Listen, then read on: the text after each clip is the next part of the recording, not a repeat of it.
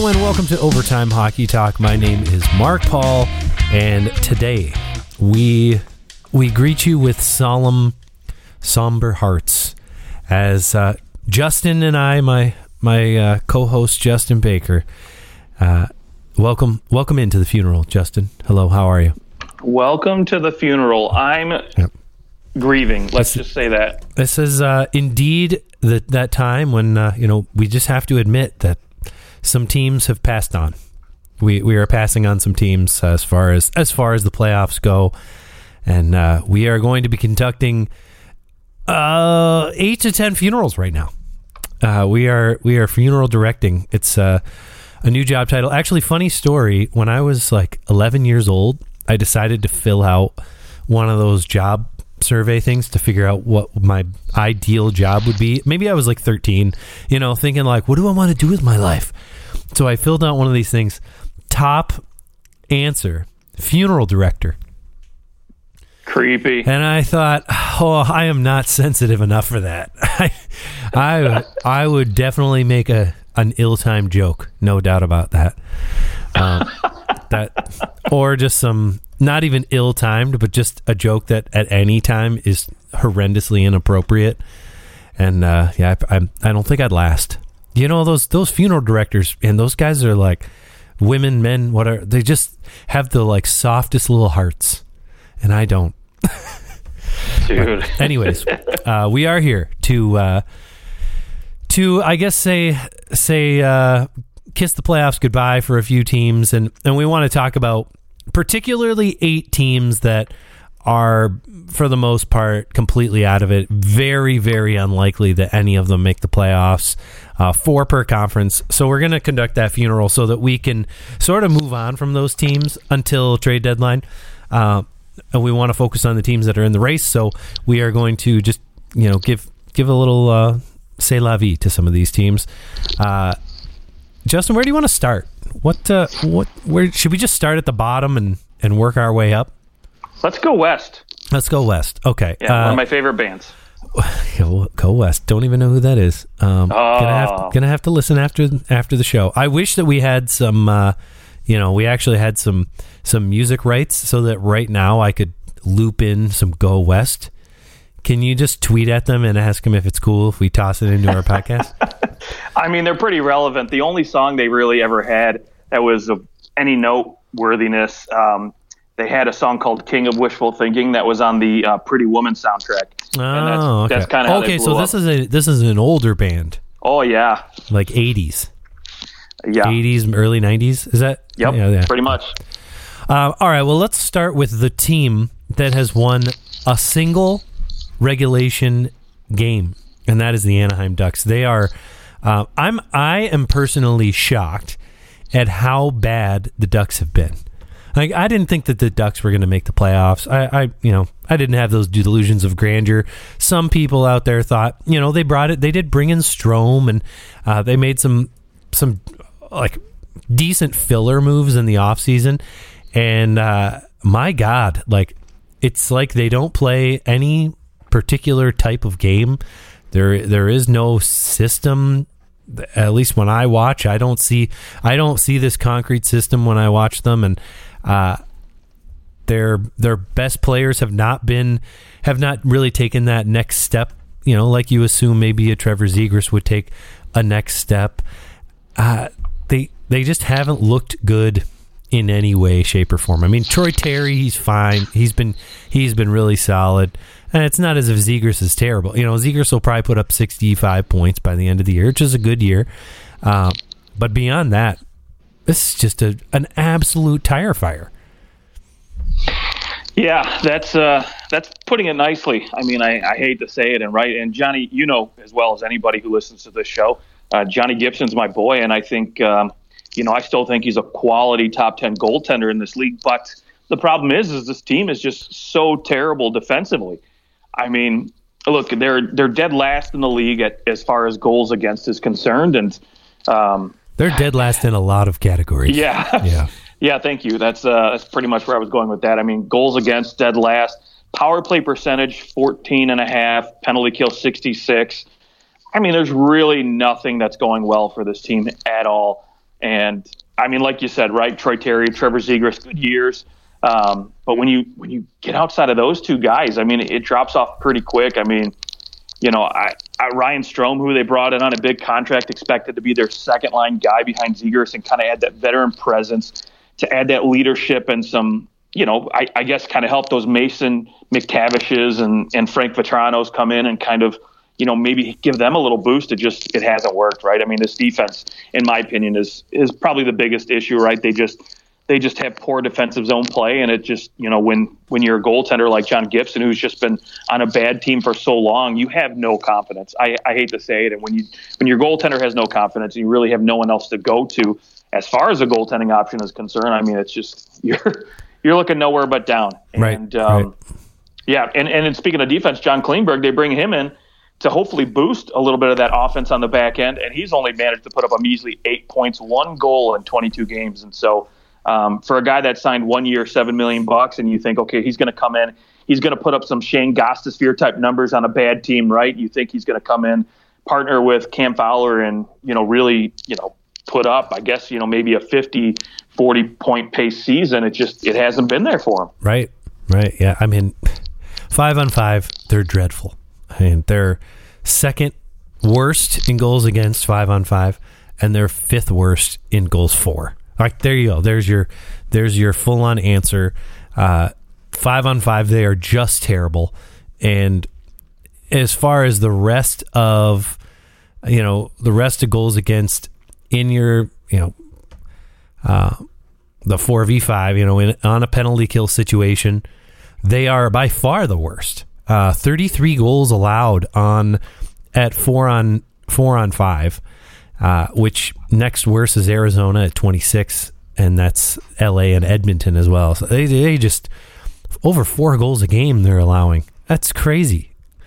And the Ducks just, I think that this is in some respects, it's maybe here, they thought that they were going to be a little bit better. They thought they were moving in a good direction. And also, I don't think that they care that they're losing right now, because frankly, from Pat Verbeek's perspective, where he was hired last year, this is fine. The way you look at this, you're going to have the best shot at Connor Bedard, and chances are, you're going to get no matter what, you're going to get a great player at the end of this year. And you weren't expecting to win much. You weren't expecting to make the playoffs, I don't think. And now this just, kind of cements it. But you got to think that they do have a few players that they could move. For sure, John Klingberg's out. You'd like to. You would have hoped that he would have had a better start here. 8 points in 22 games and a -14 kind of goes right along with how we sort of were wondering. Was his career, was he slowing down, or was it just the coaching in Dallas that was, kind of bringing him back? He had 32 points, 36 points, and then 47 points, which is still high end. But he was a -28 in Dallas, a -15 the year before. I mean, he has struggled to be able to defend, and man, that's just been exacerbated here in Anaheim. And I think that at $7 million, which I know $3.5 million, I don't know that they're going to get a first round pick for John Klingberg, which I think they were probably thinking, we'll pay him $7 million for about 3/4 of a year, so we're going to pay him around $5 million, and that'll grab us a first round pick. And I don't think you're getting a first round pick for John Klingberg. Yeah, it's going to be tough, and I'll tell you the only reason they might actually get a first round pick, and I'm pretty doubtful. I'm 60-40 that they won't get it, but because he's a right-handed shot, right? There's always teams that need those right-handers. There's so few of them in the NHL, and because he has a history of such good offensive capabilities, there might be a team that has a pretty solidified top 3, top 4 defenseman and might say, you know what, we'll give up a first round pick because we think this guy could he could put us over the top, right? If you look at maybe some of the teams towards the top, maybe you look at a team like Winnipeg, right, who could use a little bit of offense on that back end, and you say, okay, with Pionk and Morrissey, maybe we just need that one guy who we can put on our third pairing, and he can come in and kind of give us a little boost on the back end offensively, and we don't have to put them out there in dangerous situations. Could be a guy that maybe teams like that will pay a little bit more for. Yeah, that's true. If it just keeps going you're paying for maybe the potential, but it's too bad for him too, because obviously that 1 year $7 million deal, you're betting on yourself, and maybe he took the wrong bet. Right. He's not having a great start. If he goes somewhere and plays great, he has been to the Stanley Cup Finals. It's not as if he's never seen playoff success. So that's a huge deal for a lot of these teams who just haven't been able to sniff that far, and to bring in a guy who knows how to win. That's certainly a factor. But it's too bad that it hasn't worked out better there. Ryan Strome too. He's struggled in a lot of ways. It just has not gone well, and I don't see Dallas Eakins going past this year. I think they'll keep him around because, hey, this losing, might as well. It's at this point, it's not doing anything, so just keep losing and lose in spectacular fashion. Chicago is pretty close. They played 3 less games, so they're gonna likely pull ahead a little bit further. But I think Anaheim, call it good. Let's go up to Chicago, because Chicago maybe is more interesting as far as the players that can be dealt. Obviously, we know that Kane and Taves are on the block. There was a rumor put out by, makes me throw up a little in my mouth whenever I say his name, but Eklund, it's out there. It's the top story on HockeyBuzz.com. I'll give him credit for that. Patrick Kane to New Jersey for a first-round pick, Holtz and Severson. Wow. To New Jersey. Now, we did talk about this. What do you think of Kane going to New Jersey as opposed to obviously the team we had him pegged at, the Rangers? Well, for one thing, right, the first thing I think of is not necessarily his scoring ability, but his leadership ability, right? I think that's the one big thing I think New Jersey could use a lot of if they're expecting or anticipating a deep run, right? If they think they can go deep in the playoffs. And I really think it all stems on, them getting healthy. And look, you've got Andre Palat coming back at some point, and hopefully he's able to bring that veteran leadership too that they brought him in for, not necessarily to light up the scoring charts, but, rumor is Mackenzie Blackwood is close to returning too. So, if you get a healthy him and he gets somewhat close back to where he was before, because again, he's in a contract year, and even though he's an RFA, I think, he's probably not going to be qualified at $3+ million. So he's going to come out and play like he wants to keep his job, because you look at Schmid, who's been coming in, and he's put up a .940 save percentage in 5 games as a backup with Vanacek. Fantastic. So, in our fantasy league, I was talking to somebody, and I was like, I don't need to pick him up because I have so many goalies, but you should probably pick him up. Right. Because they don't have very good goalies. He's a great pickup. He's only going to play. He's one of those players. I don't know about you with fantasy. I tend to have 1 or 2 players on my team that in a really deep league like what we're in, where I'm okay with going, I'm going to drop him. I'm going to pick this guy up because he's playing a couple of games. Then I'm going to drop him, and I keep on cycling through some backup goalies sometimes. Yep. I've got 2 guys on the team that I do that with all the time. Yep. I'll tell you what, it worked out so well.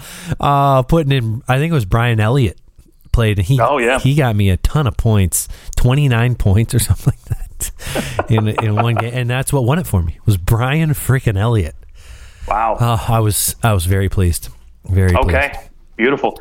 Yeah, look, if that's what if New Jersey's willing to deal, especially a young guy like Holtz, right? I think obviously, Chicago's going to want a young piece coming back the other way, somebody that they can, hopefully have around for the future. And he's a good prospect. You look at what he did last year in the AHL, 51 points in 52 games, and put up 4 and 3 so far this year. But he's been hanging with the big club on the, unfortunately on the 4th line, so he hasn't seen a lot of ice time. But yeah, he's been a healthy scratch. Yeah. Yeah, but if you can bring in a guy like Patty Kane, and then you can move maybe Eric Haula down or Dawson Mercer down to the 3rd line, and you have a lot of a lot of RFAs. There's only 4 forwards and 4 defensemen signed beyond this year. 5 forwards, because Andre Palat is also signed. He's on LTIR right now. But they've got a lot of cap space. And, hey, if you go trade for Patrick Kane and he connects with Jack Hughes, he connects with Nico Hischier, whoever it may be, suddenly you can convince him to stay. And he's already been making $10.5 million. Was it $10 million a year? Yeah, he's made his money. So maybe he'd sign for $4 or $5 million a year. I mean, even that, you could probably go as high as 7 or 8 with a guy like that for 3 or 4 years. Because listen, the only guy you really have to bring back on a big raise is going to be Jesper Bratt, and they'll get that deal done eventually. And so if you look at a core of Jesper Bratt, Hischier, and Hughes, you've got some good centers. You've got a good defensive group back there with Hamilton, Marino, and you can say, hey, we've got these guys. And then of course, we've got Vitek Vanitek playing goal, and he's been looking pretty good, and potentially a good backup at Schmid. There's no reason not to be excited if you're Patty Kane, and obviously they'll re-sign a lot of these younger RFAs and keep some other guys around. Sure. I'm sure maybe they might re-sign Thomas Tatar on a couple bucks here or there. But see, we're trying really hard to talk about the Chicago Blackhawks, and we ended up talking about the New Jersey Devils, who are not dead. They are not dead. Runaway great team. I like that move for New Jersey and for Chicago too, because you get a nice piece, and not only that, but they're going to be moving a lot of people out, right? Max Domi's probably going to go. Andre Athanasiou. The only question mark, I guess, me to you is, does anybody take a chance or have the money and they're willing to spend it on Jonathan Taves' contract to bring him in? Well, moving it twice. Assuming there's a 3-way trade, I think you're okay with Taves at 2.5 or whatever it is, 2.7. Right. I certainly think that Taves in the right role is, especially come playoff time, you got to know that guy is going to. I mean, there's the 1920 season, which he had a fine year. 60 points that year, 18 goals. I know he didn't have as good a year last year, but last year I think it's fair to say we can all throw last year out for the Blackhawks and for a lot of their players. I mean, that last year was just hell for the Blackhawks.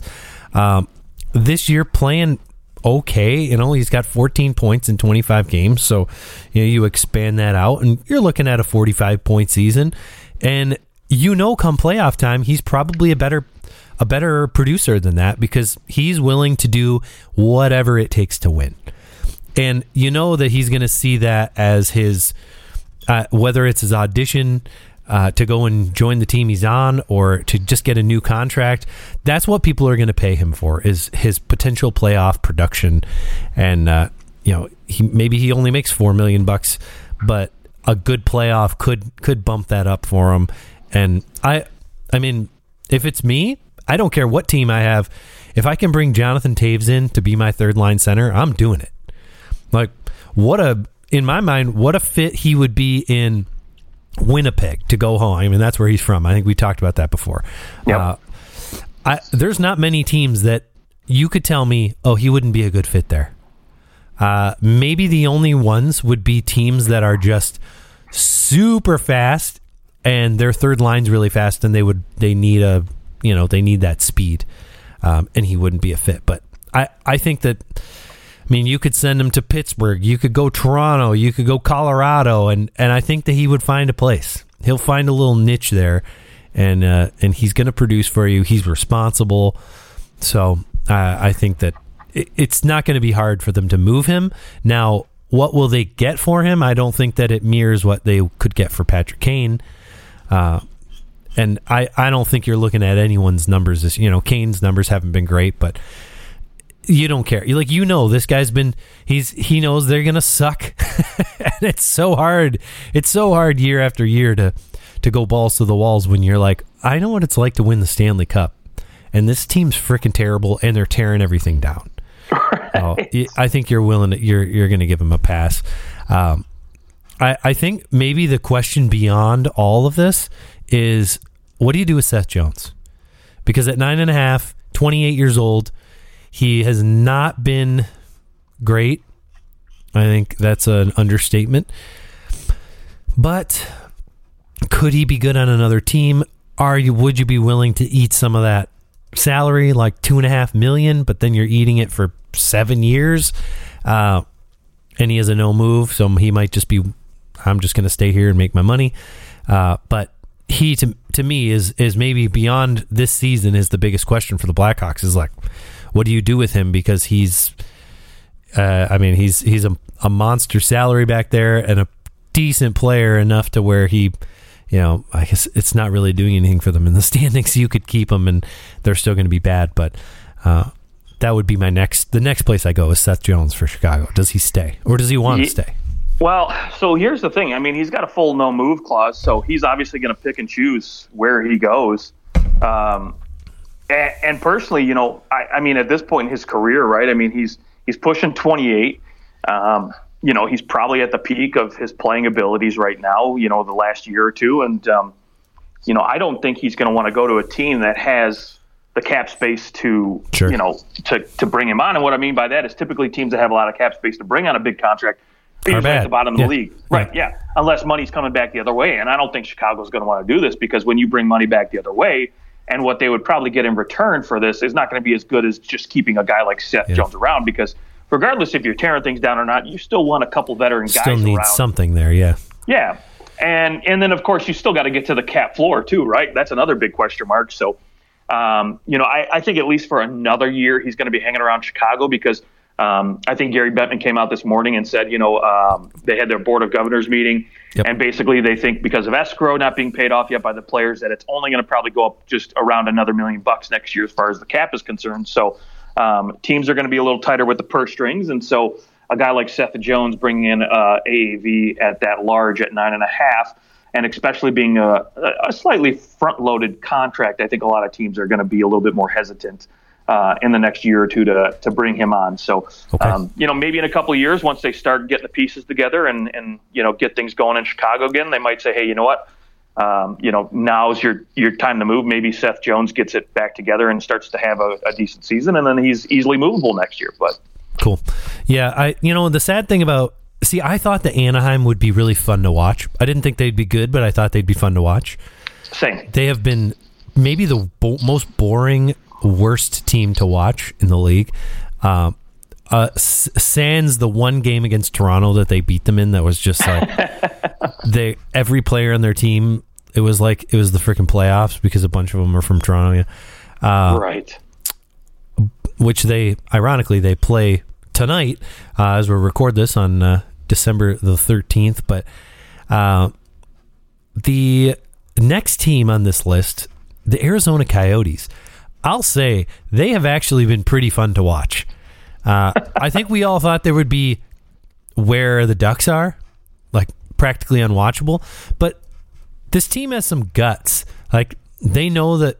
I think everyone knows they're built to be bad, and they're like, you know what? We're not going to be that bad. We're gonna they've got a lot of hard workers on that team. They're implementing something. I think it's a cool vibe.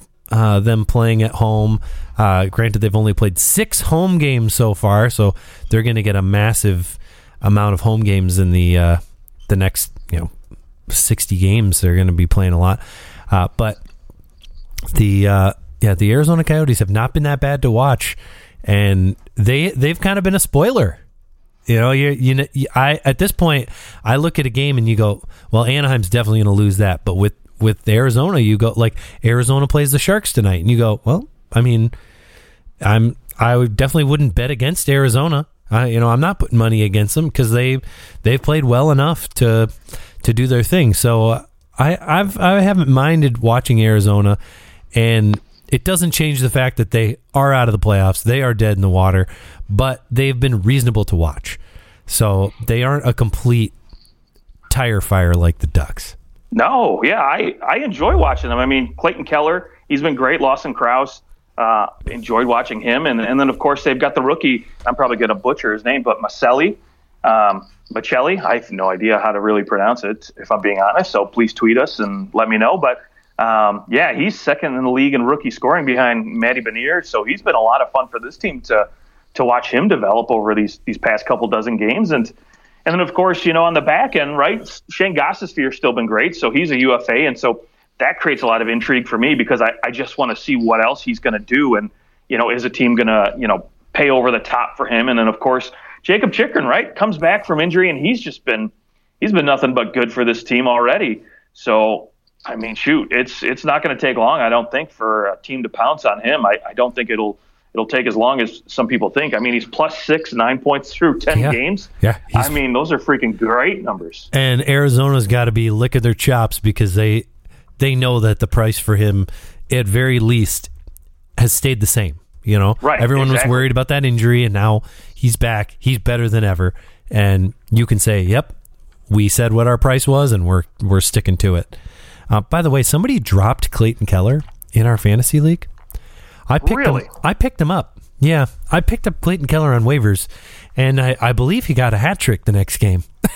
Why in the world would anybody? That's got to be one of those things where a team didn't have somebody really worth dropping, so they're like, I don't think anybody will notice if I drop him really quick. Oh, maybe, yeah, or maybe it was just like, oh well, he was a big minus, and he kind of pulled himself back a little bit recently, but maybe they just felt like he was killing him with the plus minus. I don't know, but yeah, when I saw him there, I was like, wait, what? Why is someone dropping Clayton Keller? Like, our league, in an 8-team league where you're playing two guys at each position, okay, Clayton Keller, he's fine. But in our league where you have 20 starting positions every game and a massive bench, like Clayton Keller is a top line forward. Right. Anyways, yeah, I got him for free, so that was nice. Wow. Okay. Yeah. So, well, congrats to you, sir. Got to keep an eye on that waiver wire. You never know. You know what? I was such a good guy. Someone else, Derek, in our league, I texted him because his team has been bad, and I was like, I'm going to be a good friend. I was like, go drop your worst guy and go pick up Clayton Keller because you're number one on the waiver wire. Like I was like, well, if I want anyone to get him besides me, I'd rather him get him because his team's not good. Like I didn't want a really good team high on the waiver wire to get him. So I texted him that, and then I woke up the next morning and I had Clayton Keller, and he's like, "Oh, sorry, I went to bed. I didn't see your text." All right. Well, I'm happy I got him. Anyways, there you go. That's too funny. I guess the one thing about Arizona that is sort of a little more boring is that there isn't a whole lot to move here at the deadline. Yeah, Nick Ritchie, I think he might resign there. Bukestad, it's really Shane Gostisbehere, and then of course Jacob Chikrin. Beyond that, there isn't a whole lot of interest to me with these players moving out. So I guess the downside about Arizona is there's no one to go, all right, let's check in on this guy, let's see how they're doing, because they're probably going to move him, and so there isn't that same amount of drama, but they at least have high event games, and I'm here for that. So, but unfortunately, the Arizona Coyotes, which we knew at the beginning of the year, they are going to miss the playoffs. Yep. Unfortunately, but yeah, you're right. I guess I never really looked at it and realized how many lack of tradable assets they really have, which I guess could be another reason why Bill Armstrong has such a high price for Jacob Chikrin too, because he knows he doesn't have many assets to come back the other way. Very true. Let's go to the final team in the West that is maybe even more dead in the water than some of the other teams, because they have played 30 games, 4 games in hand for the Arizona Coyotes over the San Jose Sharks, who have actually been pretty solid offensively. They are the highest scoring team outside of Vancouver, who is out of the playoffs in the West. So they've managed to score lots of goals, but they also have allowed more goals than everyone else outside the playoffs, aside from the Anaheim Ducks. The only other team with more goals allowed in the West is the LA Kings. So, the San Jose Sharks have obviously struggled to keep the puck out of their net, but they are playing decently exciting hockey. But I think that they're done for, and this is really maybe the earliest that I would say the Sharks have been eliminated in my mind in a little while, where you're like, nope, no chance. They're done. They're not even putting up much of a fight. other than just going out there and trying to score as often as they can. Yeah. Listen, the one thing I will say, San Jose, second in the league in penalty kill. They're sitting at 19th, I think it was, in power play. So their special teams aren't actually all that bad, all things considered. But, unfortunately, I guess their 5-on-5 play has been lacking a little bit because of it. But, this team's been fun to watch. I absolutely agree. I mean, well, Erik Karlsson has just been a gem. Like, we're getting throwback Erik Karlsson, which even when he was on those bad Ottawa teams, it was so fun to watch Erik Karlsson. Right. And I mean, you look at the guys, their core group of forwards, right? Hurdle, Meyer, and Couture are all playing relatively well, all things considered. Which you think if they had a better supporting cast, they could actually do something with those four guys producing like they are. But, unfortunately, it just hasn't been there. They just, I don't know, they've just been kind of lackluster. I mean, you really look at, this team as a whole. And, obviously the rumors have gone around that Karlsson might be out the door here. But, honestly, I sell that kind of rumor because I just don't think it's going to be so hard to move him in the regular season. Yeah. In the offseason, absolutely. Yeah. Like 4 years left on that deal. If he continues the way he's going, he's going to have 100 points. Right. If he ends the season, he has 37 points in 30 games. Mm-hmm. So you're at 74 and 60. Yeah, I mean you're pretty much at 100 points, which would be an unbelievable year, even for him to get. When's the last time? The last time he had a point per game was 15-16 season. So, I mean, you're looking at a guy who is absolutely rejuvenated. They are certainly, though, they have unlocked all the chains. Like, David Quinn has basically said, if we're going to lose because somebody scored 6 goals on us. Like, we're going to lose, it's because we just could not score enough goals to keep pace. So good on them. I mean, it's a fun like team to watch in that sense. And they certainly have those, the high end players. It's just after that, it's kind of a bunch of AHL, like former, hey, you used to be good, Nick Bonino kind of players. Right. And of course, Mark-Edward Vlasic, who is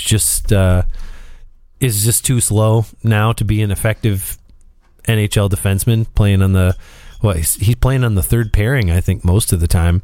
Yeah, he's not getting much. And, and then the fact, too, James Reimer, right, he's been hurt for most of the year. And he looked good early on. Yeah, looked good. So he's coming back now, I hear. I think he's ready to come back. So Kaapo Kähkönen, who has just been for them, he'll obviously go back to a backup role, which I think he's better suited for. So maybe they might pull out a few more. Yeah, right. They might pull out a few more wins, but I think you're right. Yeah, I mean, he'll get dealt at some point, but I think, but he's got a modified no trade clause, so he'll throw on 5 teams, and I'm sure they're probably a few of the teams we've already talked about. But sure. I mean, look, I think again, whenever you bring in a new GM, they always want to make their blueprint, right? They want to put their stamp on the team and say, this is the team that I brought in. And guys like Erik Karlsson, Tomas Hertl, and Logan Couture, their contracts are basically unmovable at this point. And unfortunately for Mike Grier, he doesn't have a lot of contracts to move. A lot of and UFAs. Timo Meier is the one deal that you could see. That is the one guy, right? The one guy I look to where I think you could get a sizable return. So if you're looking to make an impact as a GM and say, hey, you know what, we got to start reloading, we got to start doing something different here. He's a guy, right? They already traded off Brent Burns, and they got a decent return for him. Maybe not as good as maybe you'd hope now that you watch him play in Carolina. But, hey, you know what? You got something for him. You made a move, and you clear up some space. And now Erik Karlsson looks a lot better because now he doesn't have to share ice time with anybody. But, hey, you know what? Timo Meier, though, might be able to fetch a first-round draft pick for you. And where Timo Meier would look great playing center? Is the Colorado Avalanche. Well, he doesn't play center, so I don't know if I think that's going to happen. Right now I'm sorry. Yes, the wing. Yeah, but then again, I will say Colorado has got Mikko Rantanen playing center, and they had him playing center for most of the year last year too when injuries happened. But I mean, it's at this point, yes, you got to take the face off, but outside of that, it's 3-4. It's very positionless. Oh yeah. especially at the forward position, you're kind of you're floating between three positions. I mean, Timo Meier to me would be a good fit there. I mean, whether I would think that Colorado would be willing to give up some assets to be able to continue, going for back to back. And I know they've had a lot of injuries. They cannot score for their life. I think they're worse than the Ducks 5-on-5 as far as goals for. I say keep an eye on Bo Horvat to Colorado. That would be. Yeah. If I'm a betting man, but Timo Meier though would look really good on that wing. Assuming that at some point, right, you get a healthy, Nathan MacKinnon back, later in the year, and you say, okay, you know what, we can put him on the wing and then that gives us the ability to put Rantanen and Landeskog on maybe your second line, and you can have Rantanen center that one if you can't go find yourself a number two center at some point. And so now you have two pairs of forwards that you can really roll out there at almost any situation. And then you know what you do? Then the other spot Timo Meier would look real good, the Florida Panthers. A fantastic spot for Timo Meier to go, Florida Panthers. They can afford him. Because they've got Patrick Hornqvist on LTIR, and he'll be a UFA at the end of the year. And maybe you can find somebody to take Bobrovsky off your hands. I honestly think with Florida, right, you're going to get Anthony Duclair back at some point, and I think with his boost and with Barkov back now, I think honestly this team's going to be looking at defenders, right? Mackenzie Weegar left a bigger hole than I think they expected, and so I think they're going to be shopping defensemen in my opinion. But you know what? Hey, I still wouldn't hate it, right? Timo Meier right on the side of Barkov and Duclair, that's kind of my that's kind of my thought. That would still be great, and you can keep Sam's Club alive and go from there. That's right. As far as the San Jose Sharks go, again, this is another team that they are essentially they're trying to be bad. We know that. I don't think that we've seen Mike Grier really imprint himself on this team quite yet, other than, yes, he brought in David Quinn as the head coach, and he's kind of taken the reins off. Erik Karlsson, all of a sudden, is a hot commodity. And if that's the best thing that he did to start off is figuring out a way to get Erik Karlsson going, then that's absolute money, because you can get plenty for Erik Karlsson still, especially if you're willing to hang on to half that salary, which is a long time to hang on to half. And maybe next year, right, he repeats the same success, and then teams are like, okay, well, shoot, let's deal for him now. So I mean, at $5 million, $5.5 at maybe $6 million or $7 million, is there a team out there that could squeeze it? I'm sure that there is. Obviously, he has to approve where he goes.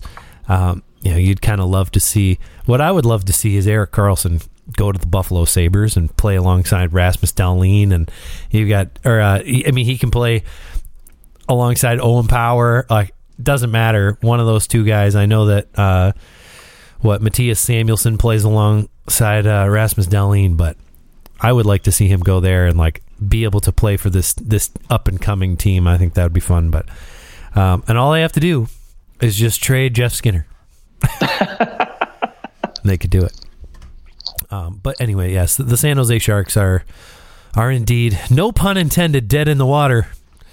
And it's just a step towards this team getting a high draft pick, and we'll see.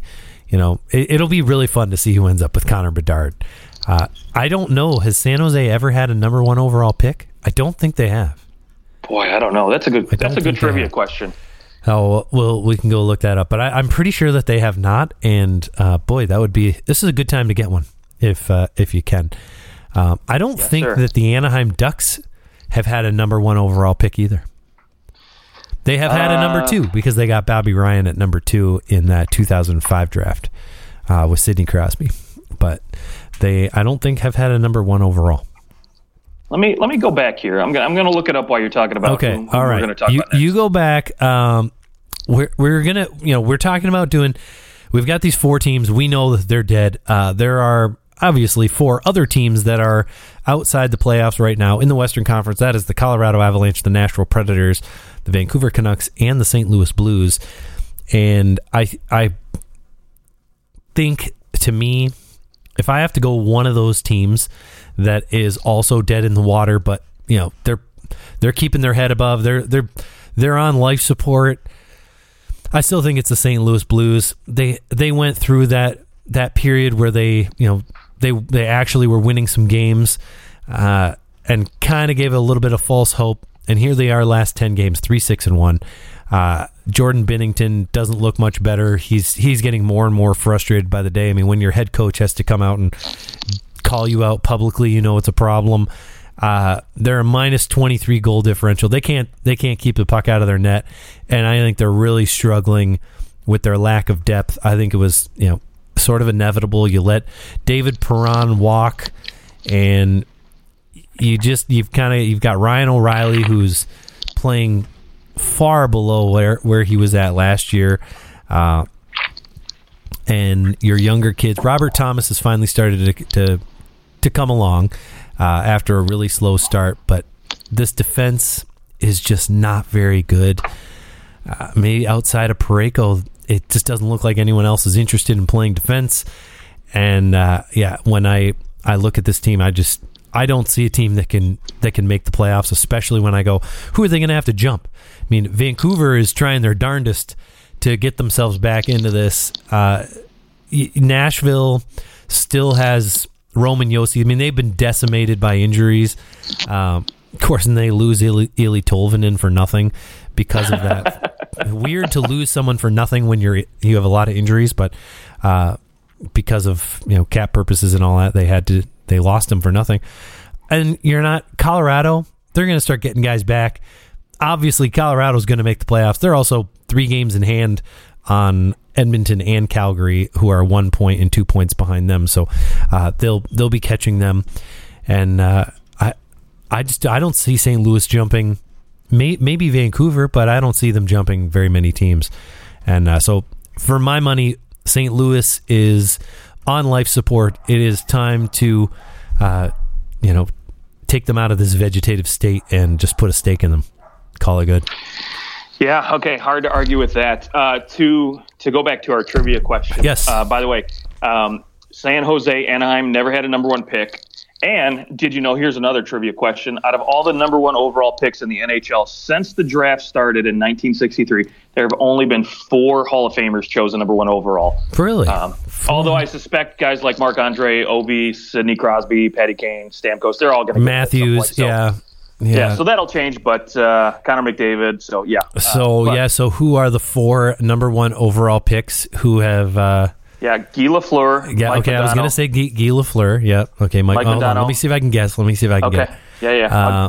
Give me 2 more, the other 2. Yeah, give me some time, and I'll think about it. I promise I won't go looking it up. I'm got to think about first overall picks. You want me to tell you the teams the last 2 played for? Let me see if I'll take a hint if I need it. But I'll let you know. Man, Hall of Famers, first overall. Jeez, since Rick DiPietro. and I'm assuming they're all after Mike Modano was drafted. Yes, that is correct. Okay, man, that's Matt Sundin. Yep. Trying to remember. I don't think Brodeur was first overall. Okay, there's one more I gotta. There's just one more, and I'll figure it out. Okay. Without looking it up, I promise I won't look it up. But let's roll over to the Eastern Conference. Let's go Columbus Blue Jackets. I know the Columbus Blue Jackets have had. Wait, let's see. No, they have not had a first overall pick because Rick Nash. No, was Rick Nash first overall, or was that Ilya Kovalchuk? I'm sorry, what? Rick Nash? Yeah, he was number 1 overall. He was, okay. Not in the Hall of Fame, though. Not in the Hall of Fame. So Columbus, they sit dead last in the Eastern Conference. They have won 7 games in regulation so far out of 27. And they are a minus 31 goal differential. They have been god-awful. Johnny Gaudreau has not been able to cause this team to rise from the ashes. In fact, they have buried themselves in more ash, and they find themselves in a pretty rough place. Did you expect Columbus to be this bad? You know what? I mean, I will give them a little bit of a break on as far as defensive, concerns, because they've been decimated by injuries on that back. And I remember at one point, like Eric Gustafson was their number one. Yeah, was their number one defenseman. But I mean, listen, it's no surprise Gaudreau's playing well. But you know who else has been decimated by injuries? The Toronto Maple Leafs. They did have a lot of They didn't have their top three defensemen. And you know what they did? Back-to-back shutouts. I'll give you that. They played well through those injuries. But my dad texted me, do you think that the Leafs should just trade Morgan Riley since it's obvious our defense is better without him? I was like, Dad, you're dumb. It's like Pittsburgh with Chris Letang. Sometimes they just play better, right? Right, yeah, exactly. For 3 games. Right. But, yeah. Anyway, sorry, continue on Columbus. No. So what I will say, though, is Toronto has a better supporting cast up front, right? But Gaudreau's really got nothing. And not only that, too, but Elvis Merzlikins has looked terrible this year. I think I expected better play out of him. And oddly enough, Korpisalo has been playing pretty decent for where he was last year. And, might fan the flames of the fact that he's probably going to get dealt at some point. But being a UFA, I think, teams might look for him as a solid number 2, number 3 option. Because we saw what it did to Pittsburgh, speaking of which, last offseason. So, maybe having a solid number 2, 3 there would be great for some playoff bound teams. But, with that said, all the injuries, no supporting cast for Johnny Gaudreau up front. Patrick Laine was out for a spell, and they really have no top 6 centerman. Eric Lindros. No, you're wrong. Eric Lindros was drafted first overall. I'm kidding. Yes, he was. Okay. Yeah. And it's funny because the Quebec Nordique had 3 drafts, number 1s in a row, 89, yes. 90, and 91. And they took Sundin, Owen, Nolan, and Eric Lindros. So, which Owen Nolan might get in at some point. I wouldn't mind seeing that. But, he's a long shot. Don't get me wrong. But he's that next tier of guys. Really nice career, though. Good guy. Yeah. The point on Dominik Hasek, one of my favorite goals I've ever seen live. Oh, yeah. That all-star goal was phenomenal. By live, I mean like I was watching it on TV when it happened, not like I was there. But, I mean, in Columbus's defense, right, it's been great season as far as getting the younger cast some opportunity to play. And for me, I'm still pretty high on Kent Johnson. I think he's going to be a phenomenal player for this team down the road. It's just they're still trying to put it together. And when you don't have, very good structure up front, when you don't have, those top-end centermen for a team like this to help those wingers out like Kent Johnson and Sean Corrali. Cole Sillinger just not ready for that kind of role yet. Yeah, it's hard to put it all together when you're competing against the East team, where I think more teams in the East have gotten better, and so of course one team other teams have to suffer, and unfortunately it's Columbus that's suffering more than any. Yes, that is a great point. You look at the West, and for the most part, this is other than Colorado really struggling. The teams that we're seeing at the bottom are teams we saw at the bottom last year. I guess St. Louis was better. Nashville was better. But I think we all knew that maybe Seattle was going to take a bit of a step. This is probably a bigger step than we thought. Right. Winnipeg always had the horses. I mean, they always had really high-end talent, so it's not surprising to me that they're better. But, man, the East just has so many teams that are good. Like the fact that the Washington Capitals, who are still a good team, they still have good players on there. I know they started the year with a lot of injuries, but they're sitting outside the playoffs. Florida, the season they had last year, and didn't lose that much. Now finds themselves way down out of the playoffs, 6th in the wild card rankings. Ottawa, who we all thought was going to be so much better, just can't seem to compete. And it's like, and the East is just power. Like there's some power teams in the East right now. But yeah, I think you're right that the East just kind of improved more across the board, and that's really made it difficult for Columbus.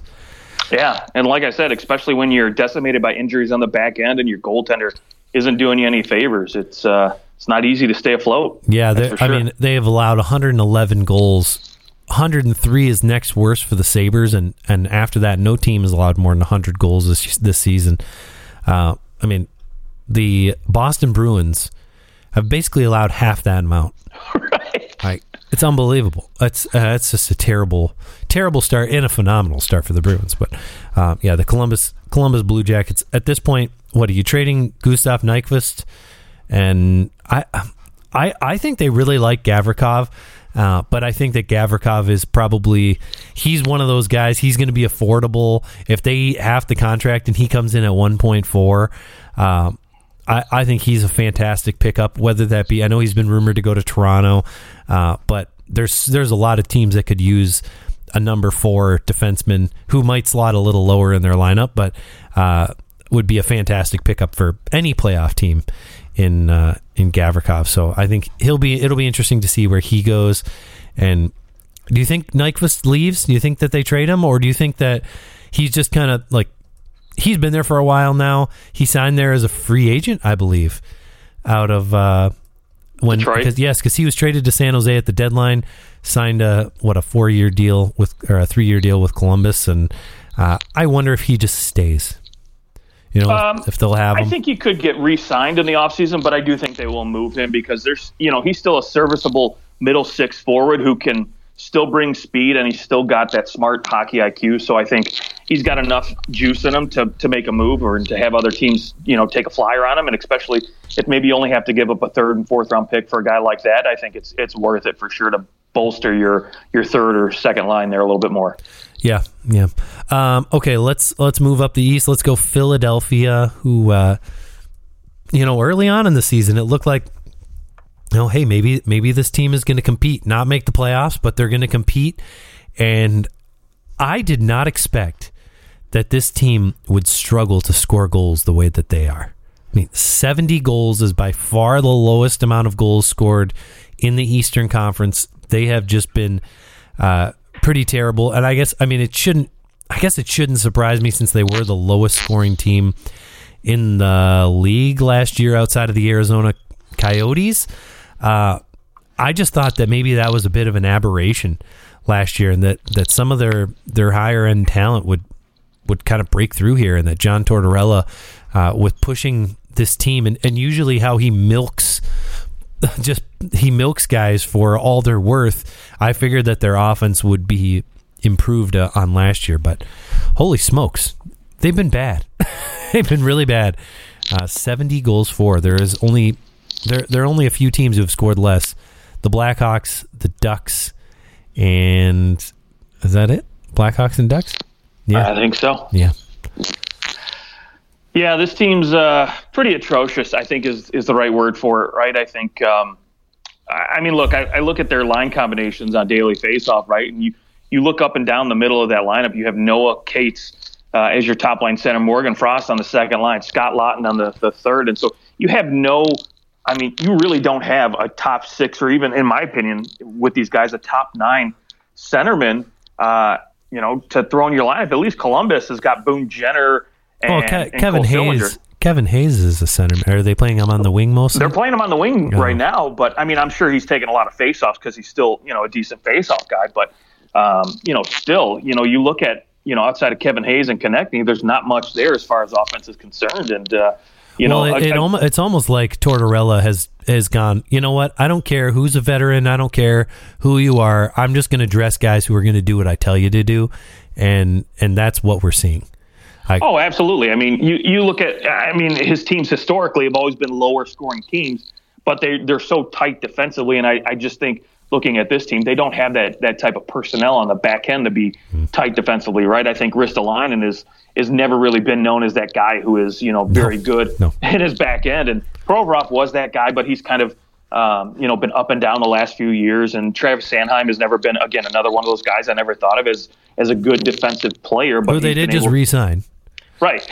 So you have all these contracts going with Sanheim and Ristolainen, and they just handed out. So they're not going anywhere anytime soon, and teams aren't going to take a flyer on them. And you bring in Tony DeAngelo, who, again, is another guy who is not known for his defensive side of his defensive play. So, if you're trying to be a tight defensive group, you've got the wrong defensive core forward. And, again, it's no wonder I think this team struggles to score goals because everything starts from the back end. Yeah, and it's good to see James Van Riemsdyk coming back. He got hurt in late October, and has now come back and he's played 3 games so far. So good on him. No, 9 games. 4 points. Well, what I meant was that he's played 3 games since coming back from his injury. Oh yeah. Sorry, yeah. He had a goal and 3 assists just 2 nights ago. So had a great comeback there, and hopefully that we see more of that from James Van Riemsdyk, because it would be. I just love his net front presence.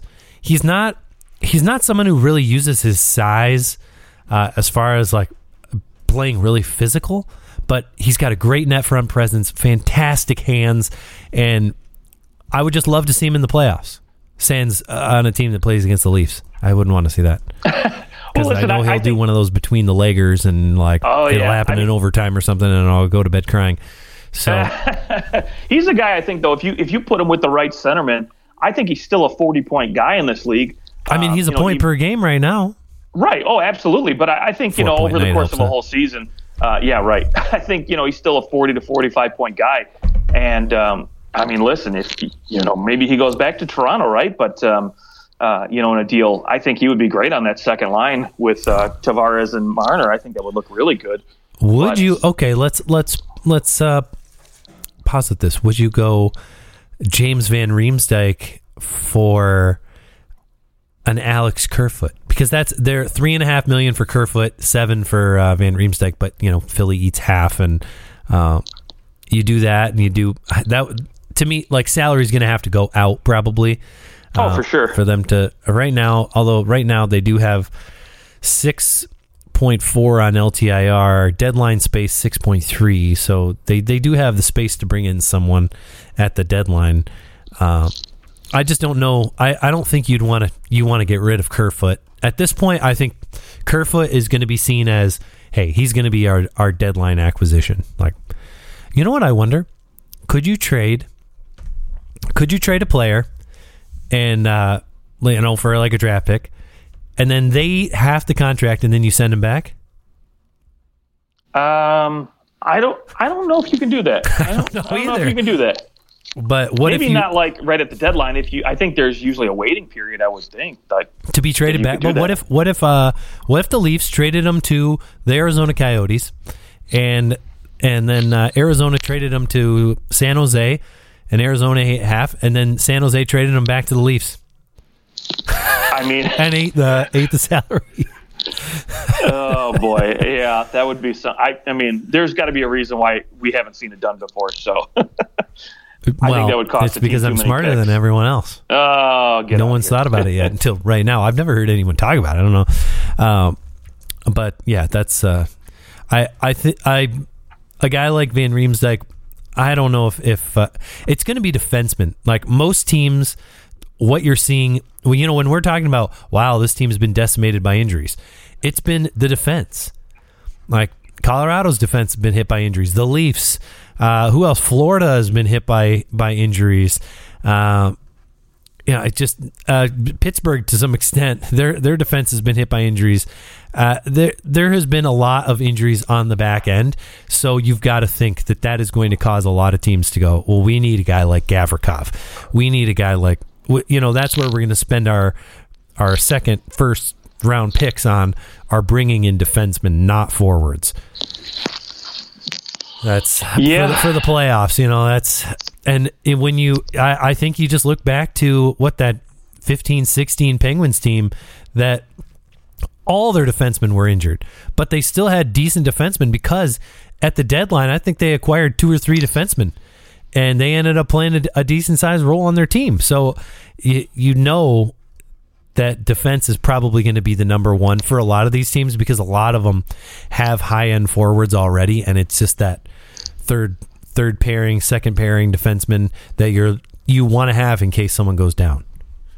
Oh yeah, like a guy like Justin Braun from Philly is going to be somebody who I think teams will pay a 4th or 5th round pick for and bring on, and he'll be a serviceable depth 7 or 8 guy on the team. So All right, sorry. So we got a little sidetracked. We're gonna go to our next team, the next funeral. Say goodbye to the Philadelphia Flyers. This next funeral, I'm tempted to say that they're on life support, but I still think they're done. Based on the math and how hard it is to claw back. Maybe out of any of the bottom 4 teams in each conference, I would say that the Buffalo Sabres are the most likely to not finish where they are, like to finish higher in the standings, because they are. Look, they're a +6 goal differential, which is more than you can say for the bottom 5, 6, 7 teams.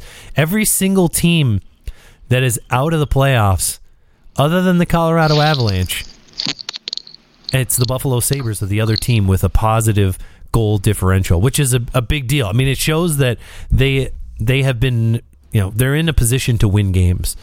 The teams they got to jump, I think it's probably too much, but are we ready to say that the Buffalo Sabres funeral is going to commence, or how do you feel about this?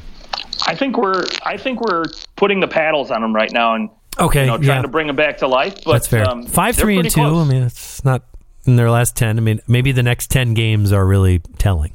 Yeah, they got to go, a long stretch of 7-2-1, 10-game stretches here, over the next maybe 20 or 30 games to really get back in it and show me something. I mean, granted, they are only 6 points out of a playoff or 8 points out of a playoff spot, but again, when you've got to jump 6 or 7 teams, that's tough to do, right? So that's why I say 7-2-1. Almost the next 30 games. I mean, we've had really the paddle. If the max amount of time for the paddles is like 30 minutes, we've had the paddles on this team for 28 minutes. Right. So I think we're close. We've almost lost them, and we are planning the funeral for the Buffalo Sabres. So I think it's sort of inevitable at this point. But I really like what the Sabres have been able to do, and my goodness, signing Tage Thompson to what we thought, what are they doing? 8 times 7 for Tage Thompson, who had one good year. Holy crap, Tage Thompson undersold himself, because I think if he had waited another year, he could have got Mitch Marner money. Oh, without a doubt. He's unbelievable. 5 goals, too.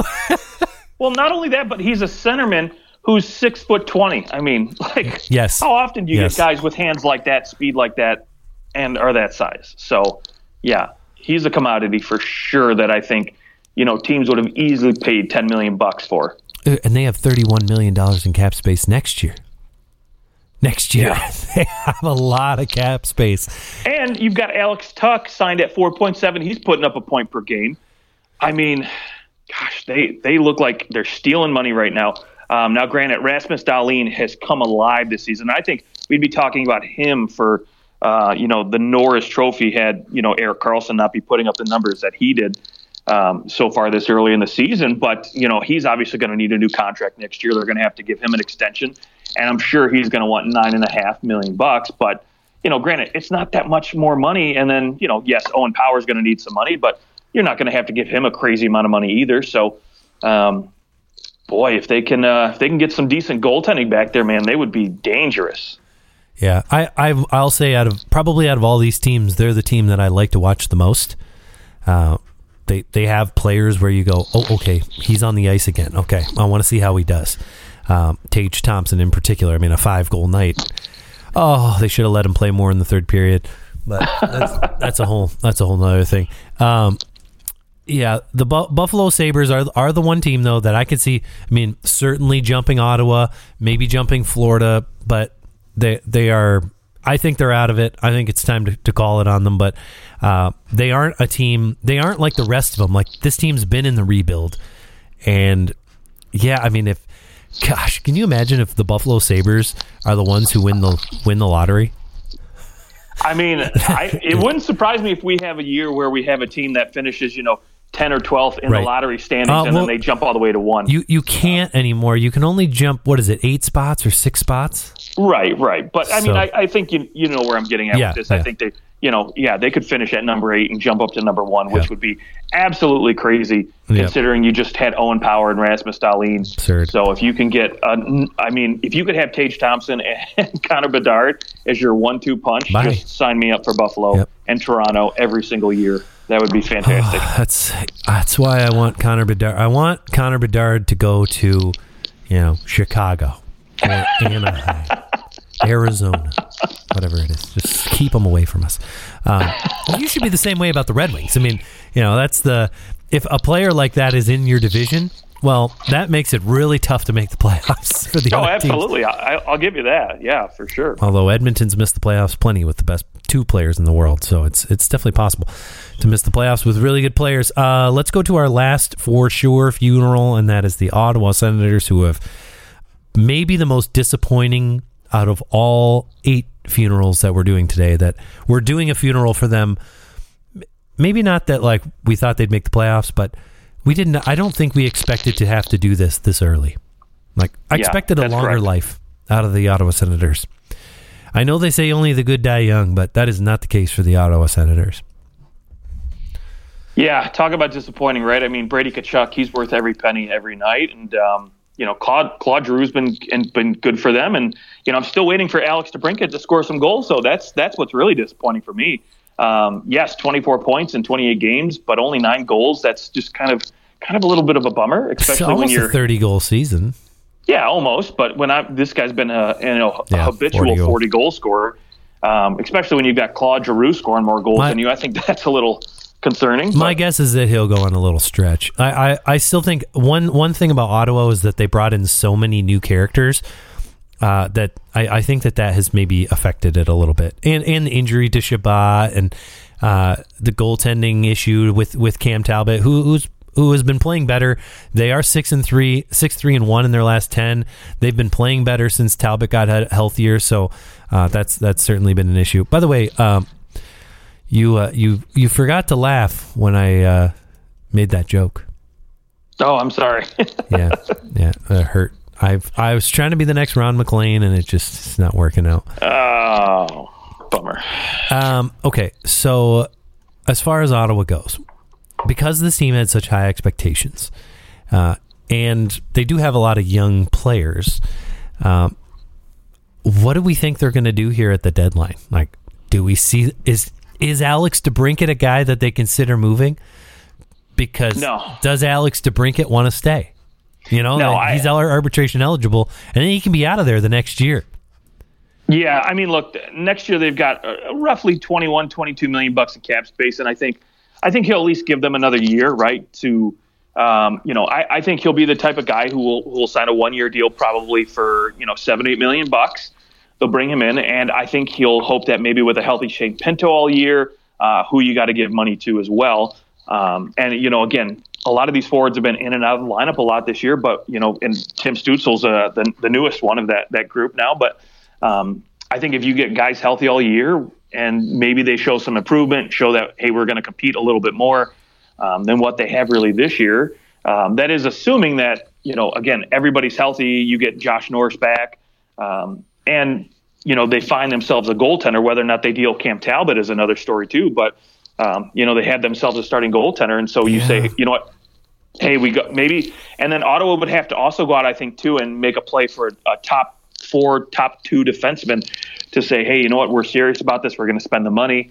We're going to bring in a guy here. So there's real positivity here, and then maybe you convince Alex DeBrincat to stay, but I think next year, is basically a make it or break it year for this team as far as keeping him around. Okay, that's fair. It doesn't help, Josh Norris injured, a big part of their team. But the Senators, I think, they're a team that they aren't going to do a whole lot here at the deadline. Like, there's just not going to be, maybe Travis Hamonic gets moved again. But, really, I don't know. I actually think that there's a chance Cam Talbot just re-signs, depending on how the next couple months go. I think that he was... I think that he appreciated that Ottawa traded for him the way that they did, and believed in him as a number one goaltender the way they were talking about him. I wonder if those good graces plays plays to his future there. If not, then yeah, I mean, why wouldn't you deal him, right? And if at the deadline you're still sitting where you are and you're pretty far out of the playoffs, you're certain. Why wouldn't you deal a Cam Talbot? Because someone's probably willing to. What did they deal Cam Talbot for? I'm trying to remember. I'm sure I can find it somewhere. But I will tell you in 2 seconds. Yeah. Go right ahead, though. Yeah, I mean, you got to think that Cam Talbot could fetch maybe a second round pick from whoever it may be. Philip Gustafson, the goaltender. That's another goalie swap. Right, yep. Right. Yeah, so, I mean, I would think if he has a decent couple months here, you're looking at trying to acquire a draft pick for Cam Talbot, and you're probably washing your hands. He's 35 years old. It's not as if he's going to be around in another 3 years.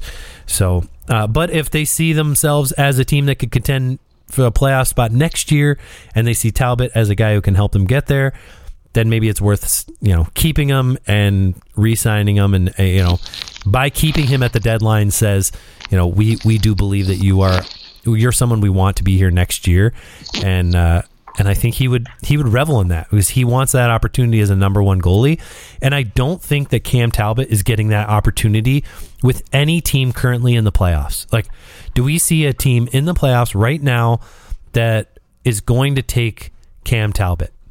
Yeah, I got one team for you.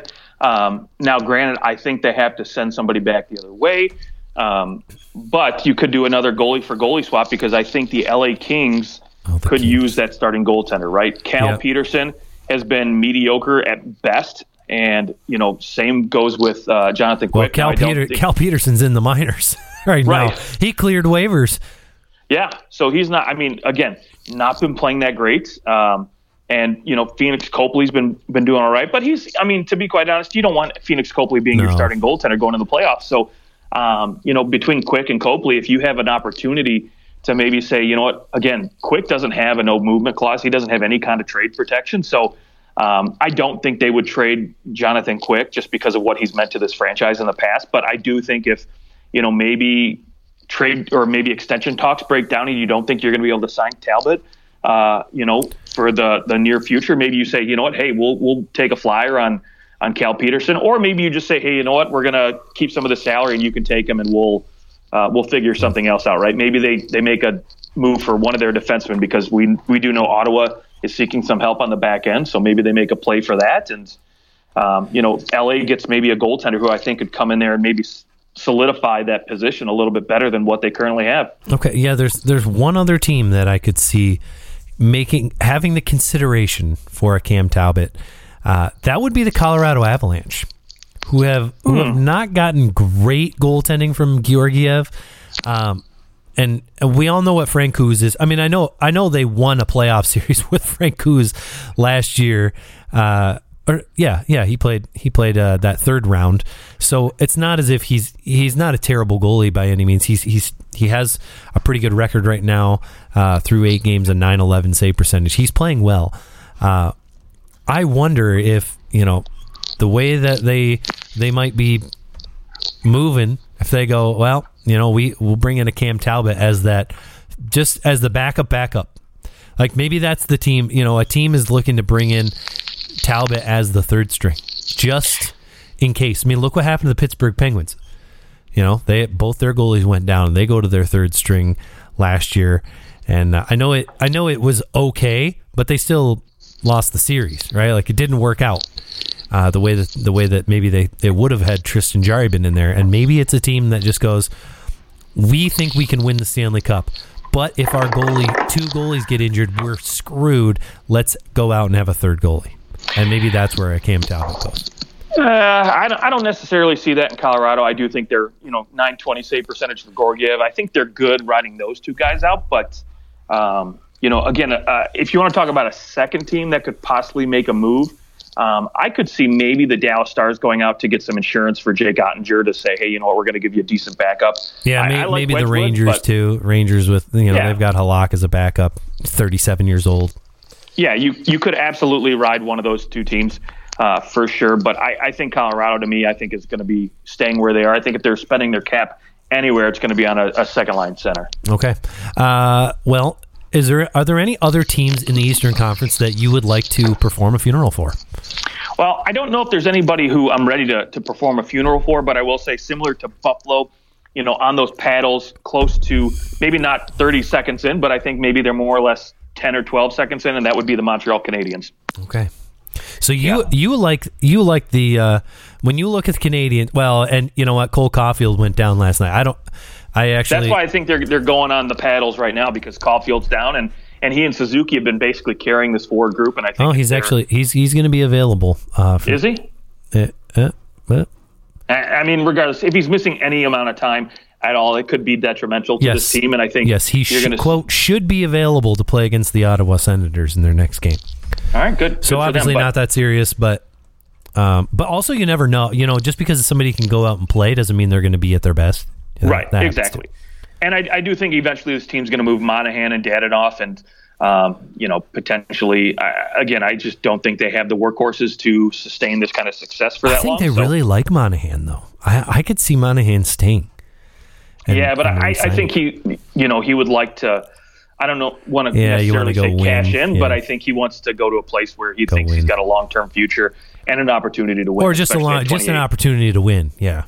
Because I don't think he's getting more than a 2-year deal probably for Monahan. But no, you're probably right. But I'm having a hard time. I feel like Montreal, I think we all expected them to be bad, and they've been much better than I think anyone thought that they would be. Especially, they've been very fun to watch. I knew that they would be fun to watch, but man, Nick Suzuki has taken this to another level. He's been fantastic. So they've been entertaining to watch, and you almost hope that they kind of push this thing a little bit because they've been so fun. I'll say the Florida Panthers have not been. They've been fun because they let in a lot of goals and score a lot of goals. But I am really worried about the Florida Panthers. I mean, I think as much as you are saying the paddles are on the Montreal Canadiens, I think the paddles might be on the Florida Panthers. Sergei Bobrovsky has looked terrible. He's been very bad. I know Spencer Knight has been better, but he can't play every single night. And this team just can't seem to stay healthy. There's just a lot of unknowns, and they don't seem to be, like you said earlier in the show, they're not doing well defensively with the losses that they experienced in the Jonathan Huberdeau trade. And really, I mean, has Matthew Tkachuk lived up to the bill yet? Oh yeah, without a doubt. 37 points in 27 games. He's been fun to watch. He's been the only thing I think about this team that's been fun to watch, in my opinion. He goes out there and he has his similar antics every night too, which is great. But I think I want a little bit more out of Sam Reinhart. He's been a little bit disappointing this season, but Barkov, again, the health, right? So when he's been dealing with a lot of health issues, which I think is why his offensive output has been struggling a little bit, and not having Anthony Duclair there this year. Huberdeau. He played with Huberdeau for a long time. That's a certainly maybe like one of those intangible losses where you lose someone who's your friend. You've been a line mate with him for years. Like you've played on the power play with him for literally your whole entire career, and you both just had career years, and then he's gone. Even though Matthew Tkachuk, fantastic player, definitely a different type of player from Huberdeau. Yeah, absolutely. And I do think once, again, now that Barkov's back, he's healthy, I think, if there's any team that's going to make a move early before the deadline, sooner rather than later, it would be Florida, because I think they need to shore up that back end a little bit and could use another scorer up front. But again, they don't have a lot of cap space, so should be interesting to see what they do. Yeah, I'm not ready to put the absolute pin in them, but 4 points out at this stage in the game is so much more than what, it's like, well, that's 4 points. That's 2 wins. It just takes so long to make up those couple of wins. It takes so long. We rarely see that happen. Especially you got to jump Washington. Detroit's been playing better as of late. The Islanders they're just so consistent. they've always been consistent other than last year. They're back to that consistency. And the Rangers have now won 4 in a row. They're just getting going. Yeah, they're getting hot. Washington's been hot. Pittsburgh's been hot. There's so many teams in the East that are just coming alive right now. And if Florida's just middling, they're going to get left behind real quick. Exactly. 4-4-2 in their last 10. And if that continues for another 5 games even, you might be put into the dust. Which is crazy to think because they ran away with the President's Trophy last year. Right. Yeah, that's. I mean, it's certainly a couple games and realistically you can hop back into it. It's just keeping that pace. Can they do it? And can Sergei Bobrovsky play near where he was last year, or was last year that maybe a last hurrah for Bobrovsky, who is 34 years old? I mean, that's certainly, as far as goaltenders in the NHL go, it's ancient at this point. So I think you're probably worried about him the most at an .884 save percentage. So watch out for that, especially at $10 million for another 3 years. That's killer. Any other honorable mentions that you want to maybe let them know that we'll be performing their funeral soon? Well, if Vancouver deals either Besser, who they've given permission to talk to teams, or if they deal Bo Horvat at any point, who says, I will not comment, came out today and said, I will not comment on the future of my team, end of story. If any one of those two guys go, you might as well just put them on life support and start their funeral now. Okay. All right. Yep, that's fair. Hear that, Vancouver? Start wearing black. You can find us on Twitter at OT Hockey Talk.